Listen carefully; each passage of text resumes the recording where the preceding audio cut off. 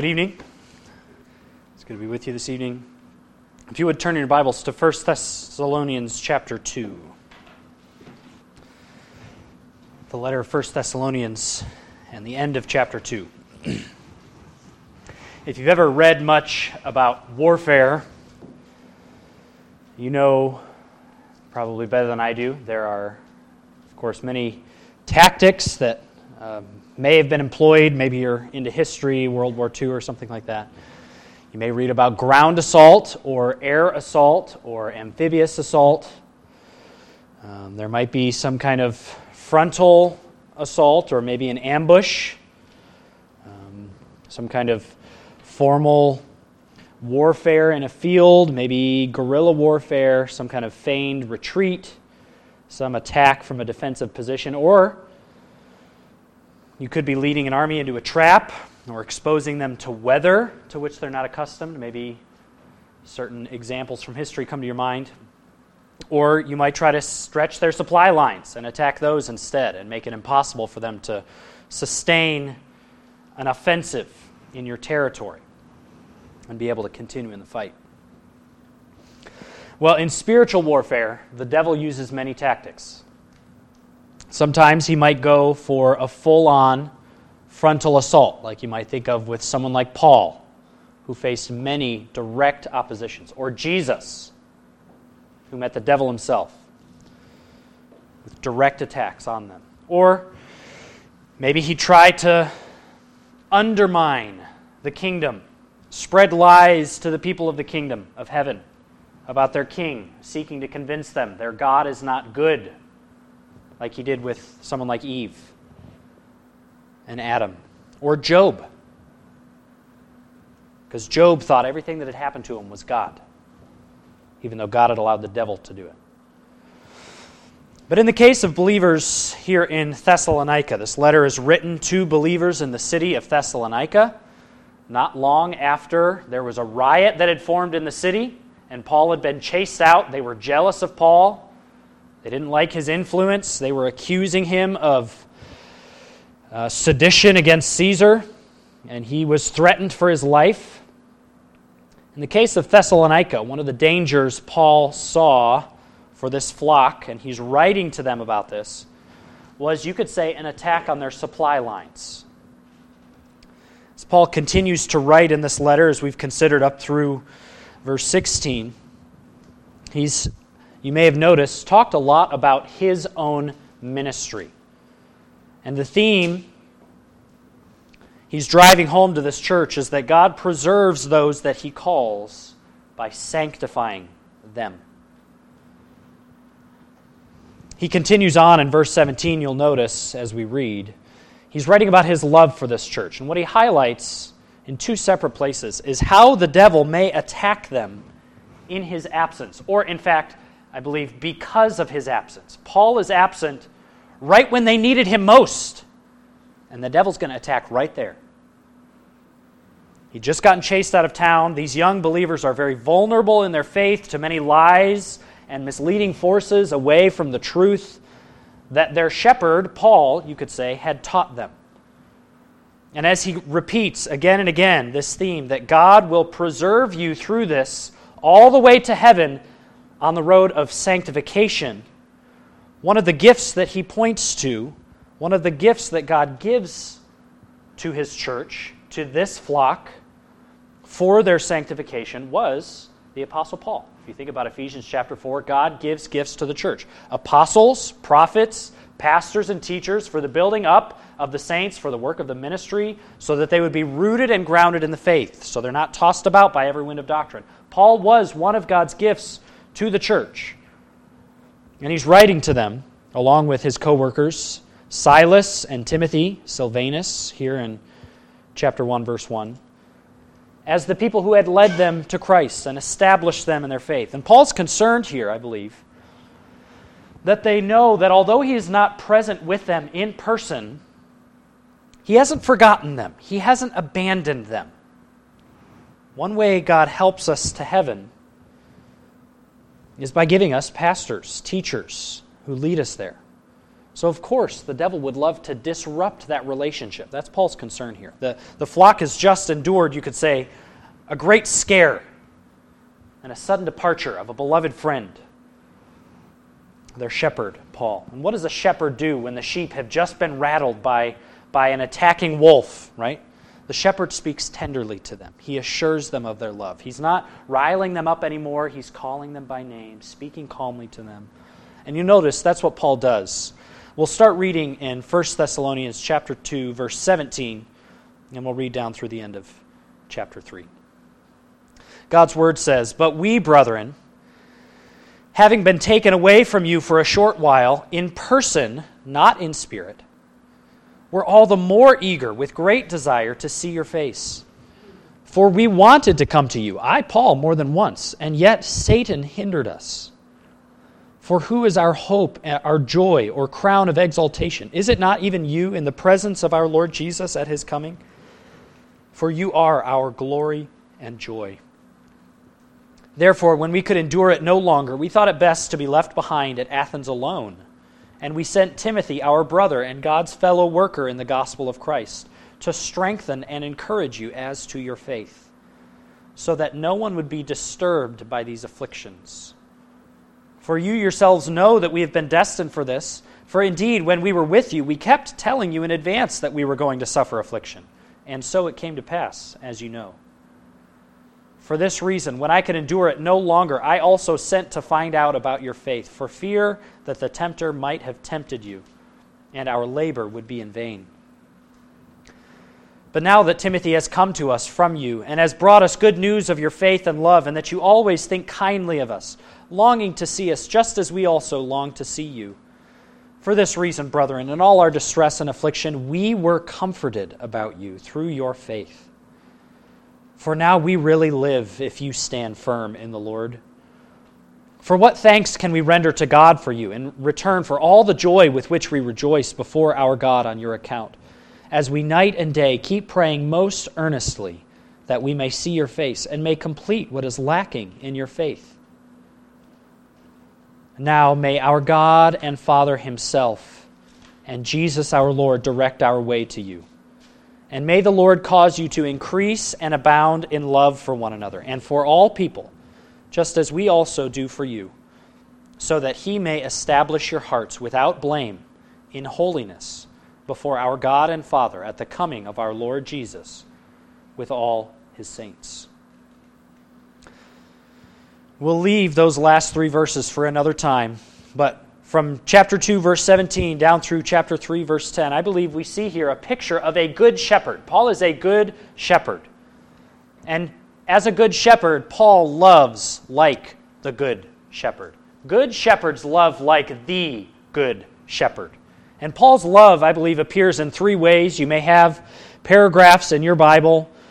In the first paragraph there in chapter 2, verse 17, I believe you see three actions. Starting in verse 17, you see Paul's love in desiring just to be present with them. And then in verse 1 of chapter 3, he's recounting his love to labor for their spiritual profit. And then in verse 6 down through verse 10, he's seeking certainty about the condition of their soul. He cares about their soul. He loves them, and he loves their eternal soul.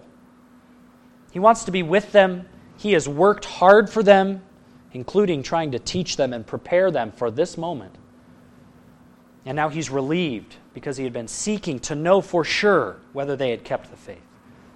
So a good shepherd, in the example of the Apostle Paul, he is eagerly desiring to be present with his sheep. And you see in verse 17 that desire to see the sheep increased even when they were unexpectedly removed. In verse 17 he says, "But we, brethren, having been taken away from you for a short while, in person, not in spirit, were all the more eager." He's making a comparison. "With great desire to see your face. Even though we were removed from you, that desire did not diminish." This word, having been taken away from you, it's related to the Greek word orphan. We were bereaved of you. We were suddenly, unexpectedly ripped from you in a way that's traumatic as an orphan having just suddenly lost his parents. We are absent in person. You may have a note there, in face, not in spirit or not in heart. It's not in. We're not there in person, but we're there with you in our heart. And then you see the connection there. We're all the more eager with great desire to see your face. We're not with you in face, but we want to see your face. We want to be with you. Does this actually happen? Certainly it happened in the case of the Apostle Paul. In English history, English religious history, there was what's become known as the Great Ejection in the Church of England in 1662. I'm reading the lives of Philip and Matthew Henry right now, and at that time there was a requirement for all of the pastors who were employed in the Church of England, to agree to use the Book of Common Prayer. And there were many who did not do this for one reason or another. In their conscience, they could not sign on to do this. And then there was this great ejection where they were kicked out of their pulpits. They were kicked out of their churches. They couldn't come back. And Philip Henry lived for many months. He was a pastor in England under this steady threat of being dragged out of the pulpit. This act of uniformity was coming down the pike of the law, and it looked like it was going to be signed, and then it was signed, and every Sunday in his diary, he didn't know if he was going to be able to preach that Sunday. He was getting warned, you shouldn't do it, they're going to come for you. And then finally, in October of 1662, he was ejected from his pulpit, and he preached a farewell sermon that day on Philippians 1:27, and I'm really quoting here from the biography. Philippians 1:27, only let your conversation be as becomes the gospel of Christ. This was the sermon that he preached, the verse that he preached on, in which, his son says, as he saith in his diary, his desire and design was rather to profit than to affect. He wasn't trying to get the people to cry at his leaving. He was trying to help them. And he says this in his diary, it matters not what becomes of me. And then he quotes Scripture, whether I come unto you or else be absent. But let your conversation be as becomes the gospel. His son writes, his parting prayer for them was, the Lord, the God of the spirits of all flesh, set a man over the congregation. Thus he ceased to preach to his people there, but he ceased not to love them and pray for them, and could not but think there remained some dormant relation betwixt him and them. You may have heard in the Catholic Church when the monks tried to move out of the world into the monasteries. It's always true in that case that you can take a man out of the world, but you can't take the world out of the man. What Paul is saying here is something like that. You can take the man out of the church, but you can't take the church out of the man. He loved them. And he eagerly desired to be with them, even after he had been unexpectedly ripped from them. Like he writes to the Corinthians, he wasn't about what he could gain from them. He wasn't seeking yours, but you, he says to the Corinthians. I want to be with you. I love you. And that desire increased when he was unexpectedly taken from them. And in verse 18, this shepherd's desire to see his sheep really remained, despite a devilish hindrance. For we wanted to come to you, he says in verse 18. I, Paul, more than once. And yet Satan hindered us. He says Satan hindered us from coming to see you. Satan hindered Paul from going back to edify the church. Why would God allow this? Why wouldn't God do this? The church obviously needed Paul. Should Paul have said that God prevented him from going back? Perhaps he could have, because God does ultimately rule over and limit the devil. But in his wisdom, God does allow the devil to work his mischief over this world. Not because he can't stop him, but because he chooses not to fully end his evil until the appointed time. If you read the book of Job, and if you read carefully those opening chapters 1 and 2, and you realize how the devil could only do what God allowed him to do. that will strengthen your faith. Or if you read the book of Revelation and you see how many times it was given to them to take peace from the earth, to bring famine upon the earth. Who is giving? Who is allowing control? Even for great destruction, God is sovereign, even over the devil.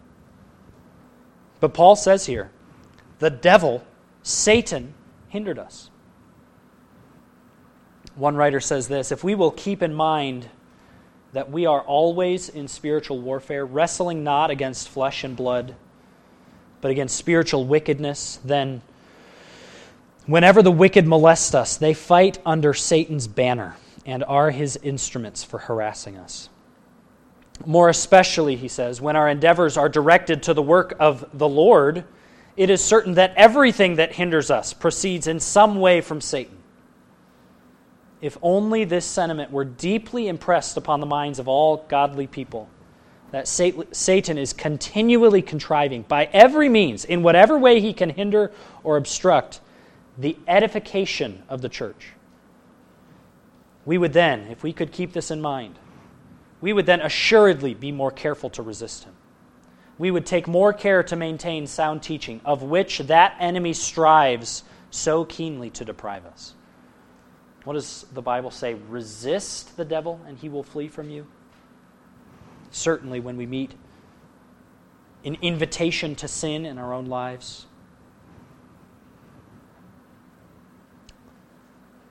For us, while we might not always know whether God is providentially hindering us from something or the devil himself is opposing us in spiritual warfare, we can know for certain from a passage like this that the devil will stand in the way of the edification of the church. That's what he's doing. He does do this. Do you think that the devil would oppose the edification of our church? Have you ever thought, well, maybe I'm just not important enough? Is it possible that that's the reasoning of pride from the one who is proud? The devil's not omniscient. He doesn't see men's hearts. He's not omnipresent. But he is a cunning predator. And he's seen millennia of men, and he knows them. And he knows how to tempt them.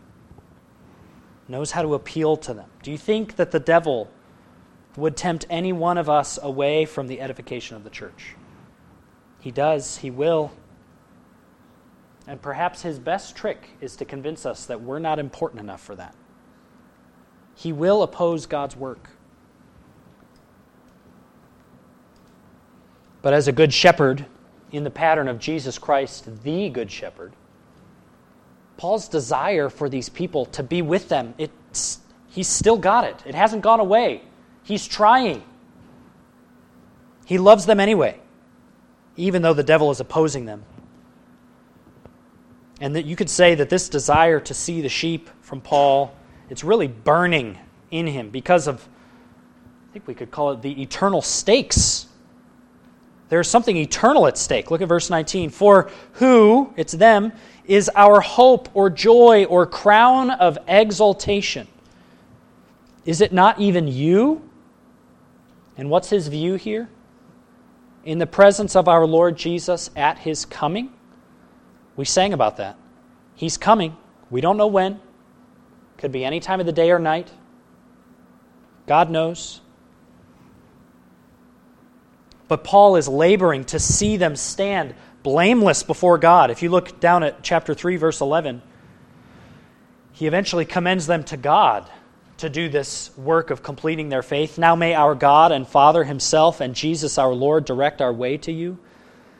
And this is what he has been laboring for, but what he ultimately trusts God to do in them. Verse 12, and may the Lord cause you to increase and abound in love for one another, and for all people, just as we also do for you, so that he may establish your hearts without blame in holiness before our God and Father at, here's the event again, the coming of our Lord Jesus with all the saints.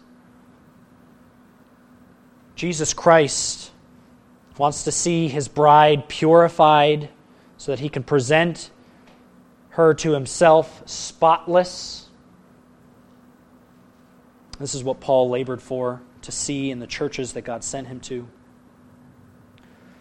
And Paul's desire is burning for these people because the stakes are eternal. He's talking about a crown of exaltation, a crown of glory, the kind of crown that they would win at the Olympic Games, this perishable, this crown of leaves that would eventually die.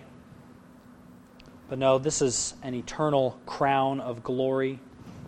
If you turn over to 1 Peter chapter 5,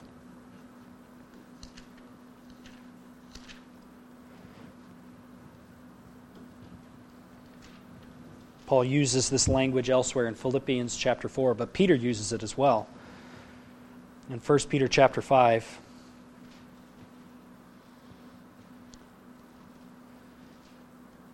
he's writing to the church, and he turns specifically to the elders of the church. 1 Peter 5, verse 1, "Therefore I exhort the elders among you, as your fellow elder and witness of the sufferings of Christ, and a partaker also of the glory that is to be revealed.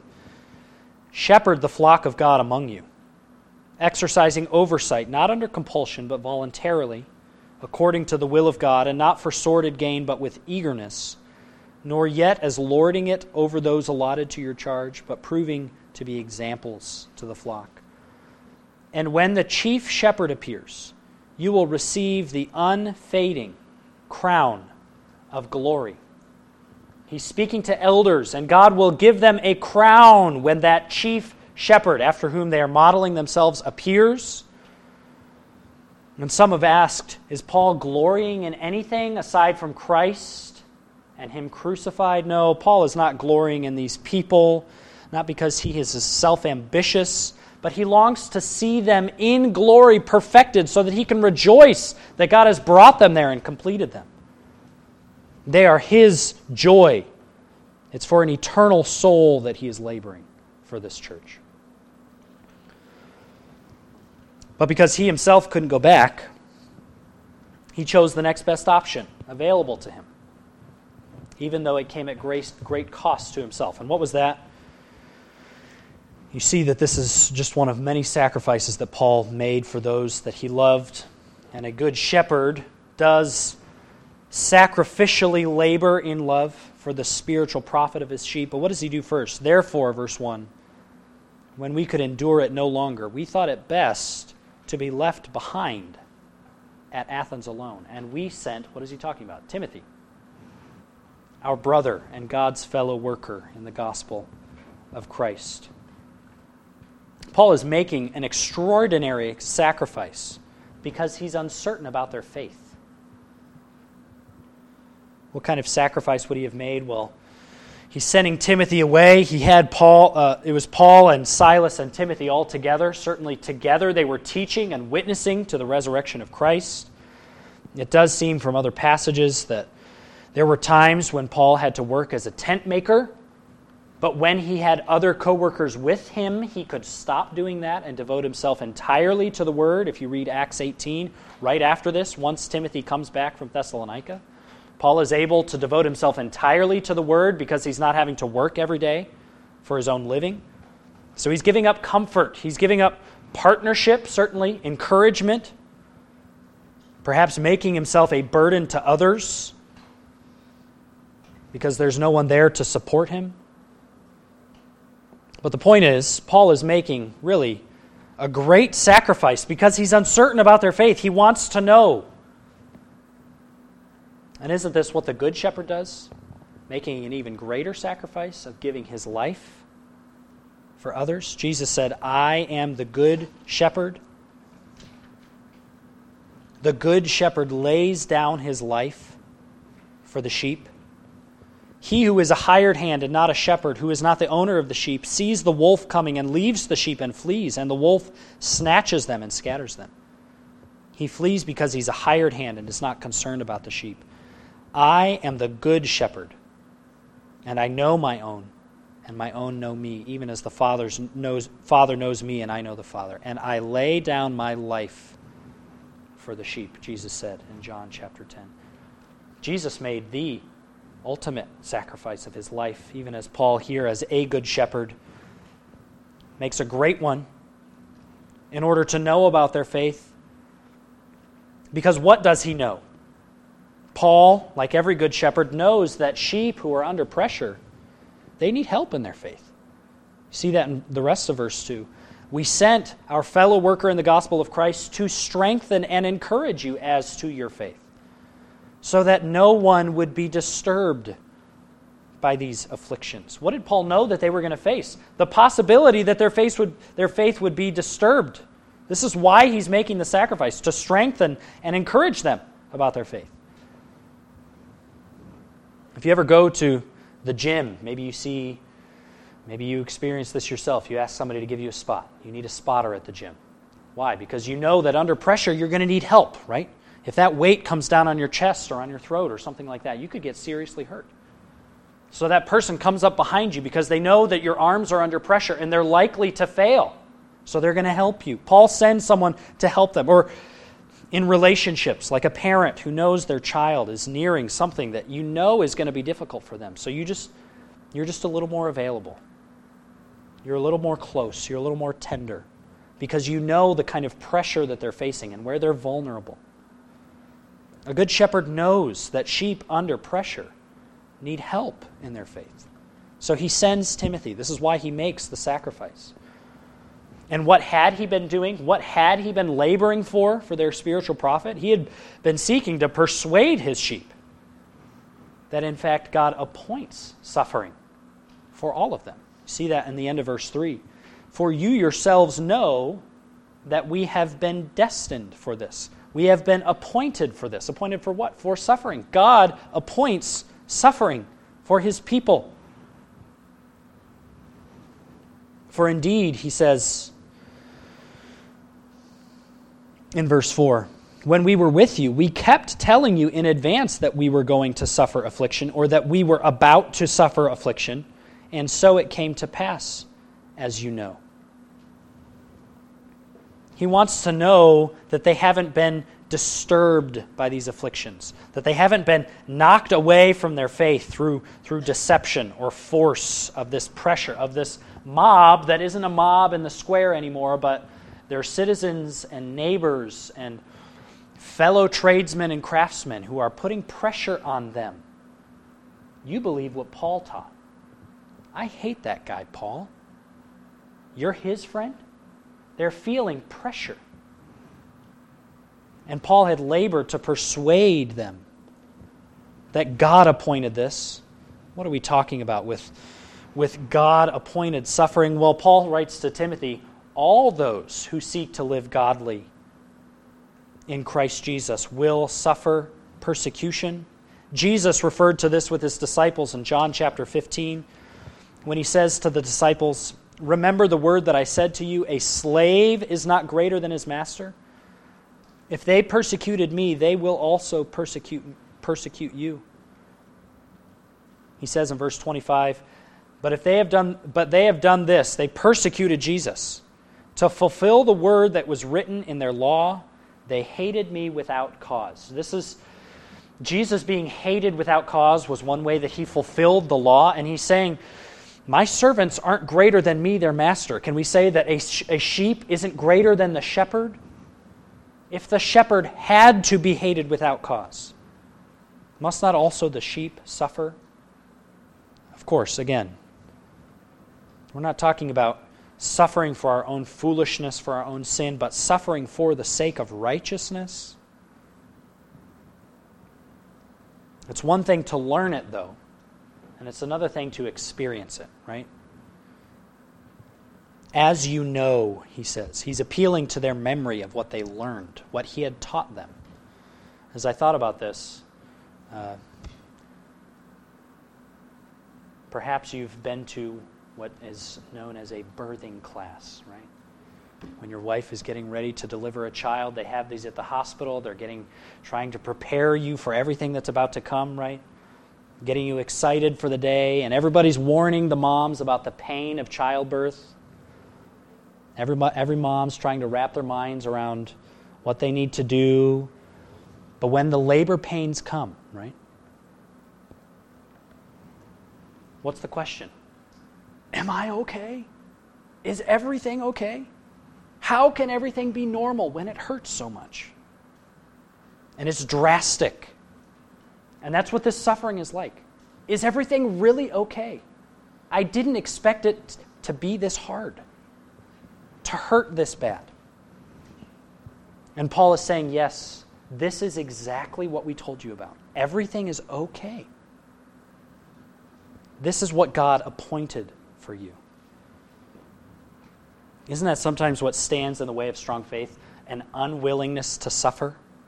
We don't want to live godly in Christ Jesus because it will bring pain. Paul sought to persuade them that God has appointed this for you. This isn't out of control. This isn't out of his plan. This is his plan. This is the road that he walked. And as their shepherd, Paul also believes that the devil opposes all spiritual progress. You see that in verse 5. For this reason, when I could endure it no longer, I also sent to find out about your faith, lest somehow the tempter might have tempted you, and our labor would be in vain. He is a tempter, isn't he? He solicits people to sin. I've been told that the best place to fish for bass is a place like on the edge of a river where something like a weeping willow is hanging down over the water. Maybe a rotted log under there or something as well. I've been told this is a bass haven, maybe even bass heaven, I don't know. They have protection from predators. There's plenty of life down there for them to eat. They have plenty of places to hide so that they can prey on smaller fish and other animals coming around. And what's the role of the fisherman when he goes to that spot? The role of the fisherman is to convince that fish to be discontent with where he's at, right? He's in a really good spot. But what do you have? You have a lure. And you want to convince him, it's better out here where I can catch you, right? He really is in the best spot for him, but he needs to be made discontent. He needs to believe that there's something better out there where your fish hook is, right? What does James chapter 1 say? Every man is tempted when he is drawn away of his own lust and enticed. Drawn away. As Christians, aren't we? We're in a good place. We're in Christ. We have everything that we need for growth and health and protection and flourishing. But we can be tempted, and the devil knows how to capitalize on it. Dissatisfaction and offering some kind of replacement. It doesn't hurt so bad over here. He's a liar. He's a forger. And you know what? He never forgets the hook. There's always a hook in that. And what Paul is concerned for in these people is that a prime time when the devil will pounce on dissatisfaction to offer an alternative road is when they're not expecting the safety of our spiritual state to hurt as bad as it does. I'm losing money. I'm losing friends. Is it okay? The devil will come and offer an easier way, a way that hurts less, a road that maybe you can see further down. It has fewer rocks on it. But what happens every single time that wicked desire is conceived? We're talking about temptation. Every man is tempted when he is drawn away of his own lust and enticed. And then when lust has conceived, it gives birth to sin.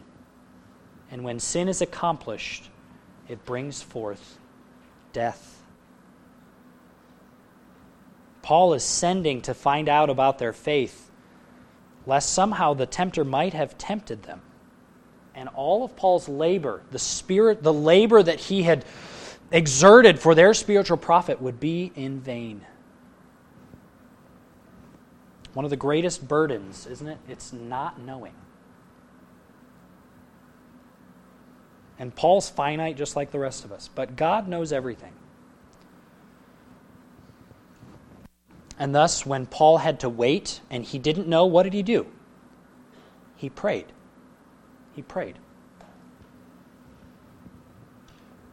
And his many hours in prayer ended in really a wonderful report back from Timothy upon his return. Now that Timothy has come to us from you. And a good shepherd, I believe, prayerfully seeks comfort about the faith of his sheep. He's comforted first by their unrestrained love. Timothy's bringing news of their faith and love, signs of life, you could say, and that you always think kindly of us, longing to see us just as we long to see you. They hadn't cooled towards Paul just because he had left. They had actually wanted to see him just like he had wanted to see them. And not only is he comforted, he's actually encouraged, even in his own difficulty, by their signs of life, their active faith. For this reason, verse 7, brethren, in all our distress and affliction, we were comforted about you through your faith, or encouraged, that word could be translated. What difficulties was Paul facing? Well, when he left Thessalonica, he went to Berea, and those same people followed him there and chased him out of there. And then he went to Athens, and he met a lot of resistance to the preaching of the gospel. And then he went to Corinth, and we just read about what he was facing in Corinth. Paul was beset by many discouragements, but he's saying, I'm hearing about your faith, and it thrills my heart. He's encouraged, even in his own difficulty, by their active faith. Like cold water to a weary soul, so is good news from a distant land, Proverbs 25 says. And Paul really is relieved. He's just relieved when his sheep are showing proof of mature faith in verse 8. For now we really live if you stand firm in the Lord. Why did God send Paul to that church? So that they would be built up, so that they would not be children in the faith, knocked about by every wind of doctrine. And they have stood firm. They're not like kids who are facing just those smallest waves at the ocean, and one, it just knocks them over, and then they get their head up, and the next one smacks them in the face. No, they stood firm. They were still standing. And Paul really feels indebted to God when God is so thrilling his heart through his people. See in verse 9, for what thanks can we render to God for you in return or in payment for all the joy with which we rejoice before our God on your account? How can I pay God back for how much this has encouraged me? I am so excited to hear this. It rejoices my soul. And he's motivated. What thanks could he give, perhaps? Finish the job, verse 10. As we night and day keep praying most earnestly that we may see your face and may complete what is lacking in your faith. This is what he wants to do. He's motivated to go back and do what God had allowed him to start because he's so thankful to hear and comforted about their faith. How can we apply this? Certainly there's plenty of application for pastors and how to be a good shepherd after the pattern of the good shepherd. If I could make the application to all of us, if one of the ways that God sanctifies us is by giving people who minister to our faith that we need when we're going to face pressure, don't you think the devil would love to attack that relationship? God preserves those he calls by sanctification. And a key way that God sanctifies us, no man can sanctify us, but God does give shepherds to the church, under shepherds, over whom he is the chief shepherd, but shepherds after his own heart, like Paul.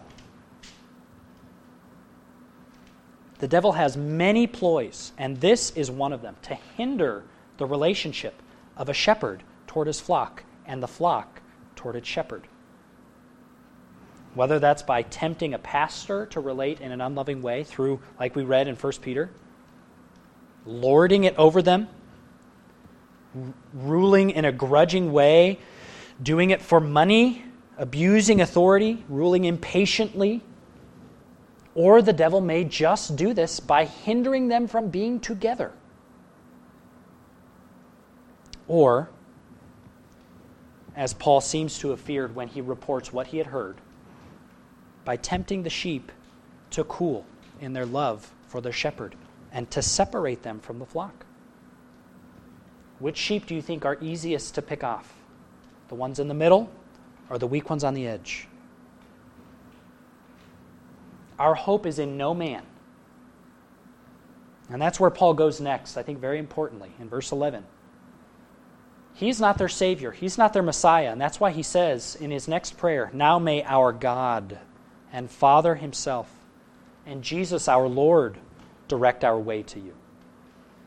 And may the Lord cause you to increase and abound in love for one another and for all people, just as we also do for you, so that He may establish your hearts without blame in holiness before our God and Father at the coming of our Lord Jesus with all His saints." God will do this. He is at work in you, both to will and to do of His good pleasure. Paul says, I have entrusted to Him what He will finish, He will keep until that day. God will not finish the work until He's done. But what is Paul praying? That God would send us to you. God uses men in His wisdom. And our hope cannot be in them. I say only by the grace that God gives me to say it. Our hope is in the Lord. But God does equip the church. This is our vital supply line. Certainly the Word and shepherds who minister the Word. May the Lord help us to be wary of the attacks of the devil, who would love to cut us off from what God intends for our good. I trust this will be a help to us to be wise to what the devil has done, what God warns us about in His Word, and to really thrive on what the Lord has provided for us in His Word and through His people. May the Lord help us. Let's pray together. Father, we thank You that You are sovereign over all things. And even though, like the hymn writer says, this world is with devils filled, and they seek to undo us, yet one little word shall fell them. And that word above all earthly powers, no thanks to them, abides. Lord Jesus, You are the living Word. You are the chief shepherd. You are the King of kings and the Lord of lords. And we trust You. We know that You are our shepherd. But in Your wisdom, we know that also You have equipped Your church with apostles and prophets and pastors and teachers. And this church here experienced the removal of one of those gifts in a great threat to their faith. But Lord, You sustained them, and I pray that You would do the same in our midst. And Lord, make us wise to the ways of the devil and the ways that he would seek to tempt us away from a good place. And make us vulnerable spiritually and get us weakened by our own choices and our own desires. Keep us from our own nearsightedness. Lord, we are Your sheep. We thank You that You know what is best, and You've given us in Your Word what is best for us. Help us to take that by faith and to live by it.